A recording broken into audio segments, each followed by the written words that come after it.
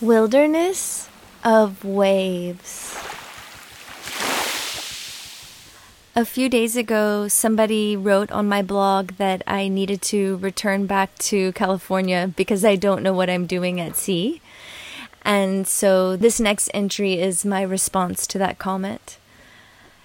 Floating on. August 15th, 2019. The full moon makes the sky a smokier version of day. It creates patches of reflections and shadows as the boat sways upon the waves. I have already been at sea for 14 days, and I am 6 or 7 days away from Hawaii. I am running my anchor light at night, and my batteries are almost fully charged from the solar with all systems off. I fully intend to work on the engine more once the seas have calmed, and I will most certainly use all of my navigational gear and running lights as I approach Hawaii. That is what I am saving my batteries for. If I cannot get the engine to work, I will radio for assistance. My friend Elena had an engine failure on her solo crossing to Hawaii, and she was able to get someone to tow her into the anchorage. I am certain I will have the same good fortune, should it come down to that. I do have a sextant on board should I need it, and I was blessed to learn how to take sun sightings from Tanya Abbey while sailing from New York to Bermuda with her many moons ago. Tanya was the first American woman to circumnavigate solo. Check out her book, Maiden Voyage. Someone posted that I should douse my main and sail with a reefed jib only.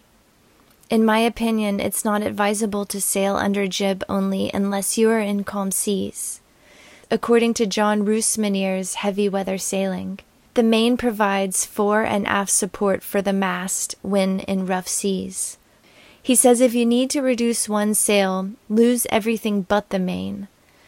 That man has steered down 50-foot waves and 50 knots of breeze with pictures to prove it. I will continue to follow his advice, 'cause Lord knows I've never seen anything like that.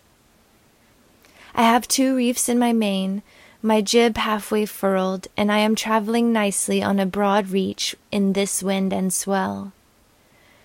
I have made it this far, and I'm not turning back. This engine can't stop me. This boat was made for sailing. This is not my first time at sea, nor my first time traveling with my boat, nor my first time in these conditions. This is just my first time alone at sea in these conditions. When one is alone, the same wind can feel more potent. The same sea state can feel 10 times larger. The heart beats faster, the mind swirls, sounds amplify and ricochet, and it sometimes takes a day or 2 longer to find the faith in one's own capabilities under the given circumstances. I have purposely put myself in a vulnerable position to gain inner strength and confidence. Each word I write comes from that vulnerable state of being. I am out here, a bleeding heart, standing naked in the elements before an audience which I cannot see.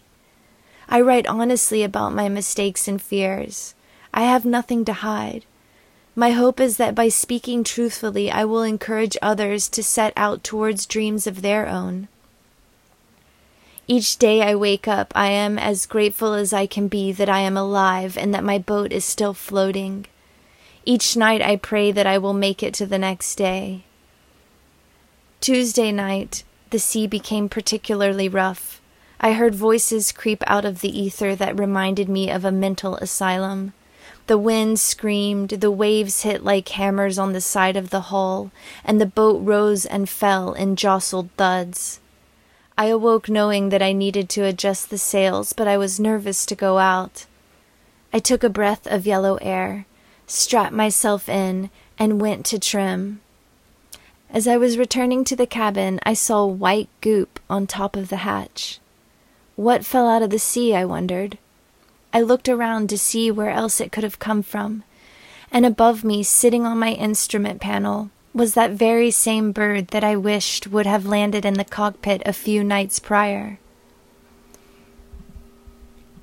The bird sat with me from midnight until 5 a.m. He left one heck of a stinky mess behind, but it was worth it. The same bird flew back to visit me twice yesterday. I know it's him by his groovy moves between the mane and the jib. Before departing San Diego, my friend Dr. Ramona led a beautiful prayer on the bough of juniper.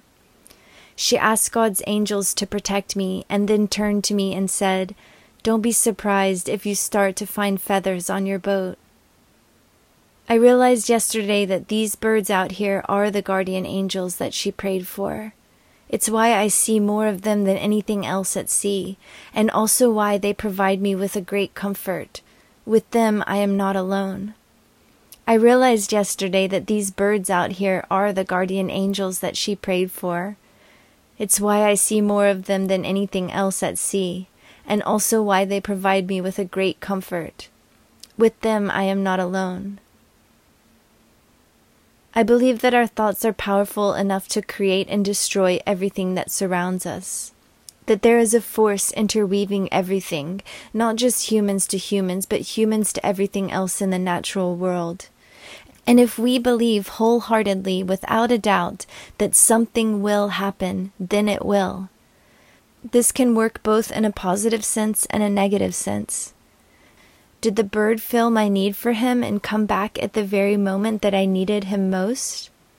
All I can say is that I had written to you that I wished the bird would have landed on the boat, and then 2 nights later it landed on the boat. A bird landing anywhere near the cockpit seemed a little far-fetched, but as I wrote it, I had no doubt in my mind that it could potentially happen. And it did. Another example of this came when I was backpacking through Alaska in the middle of July. My birthday was the following day, and I said out loud, I would like to see bears and snow. When you are in bear country, you create a triangle of scent to confuse the bears. So you sleep in one point of the triangle, cook in another, and store your food in the other.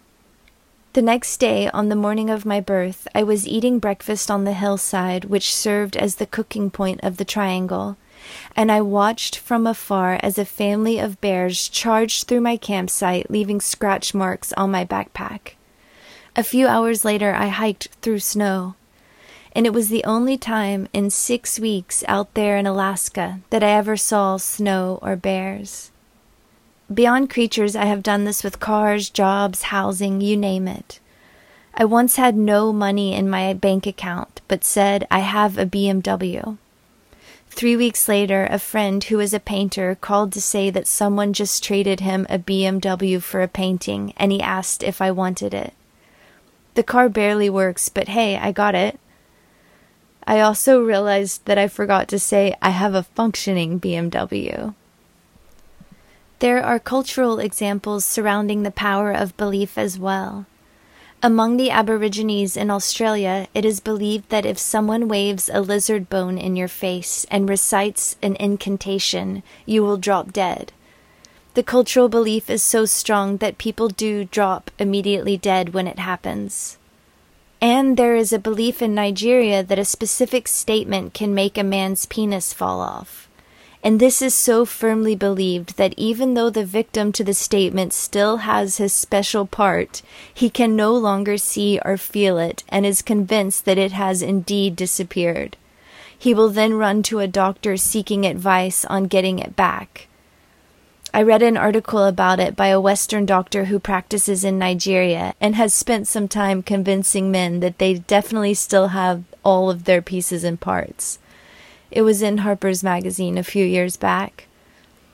Then what about the placebo effect? A person's belief in the power of the pill has a greater effect than the pill itself? So if you want something, all you have to do is believe in it without a doubt, and it is so. That is the magic of life. I'm not saying you can summon a unicorn in a pixie forest. Don't get carried away. It works in the reverse too. If you spend too much time worrying about what could go wrong, you will create that wrong. I worried a lot about my engine the first week. I kept thinking it was going to fail me, and it did. I also think that our responses to our current situations have a huge impact on the rest of our reality. I could have looked at the lack of the engine and clung to a state of despair over it. This would have caused more stuff to go wrong on the boat and in return created more despair. Instead, I explored the options and moved forward in confidence without stressing over it. I am now several days without the engine, and I see it as a great blessing. Sailing without the navigational gear on all the time has made me very in tune with the boat and the wind and the waves. I can feel the shift. I can feel the wind shift.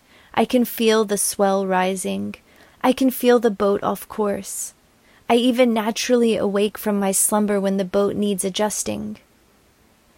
Out here, I can now move based more on intuition rather than a computer, and that feels amazing. That's what this is all about. There can be beauty in the loss of something once relied upon.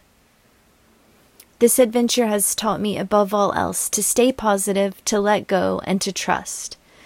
Nothing about this adventure will ever be perfect, but I will always have exactly what I need.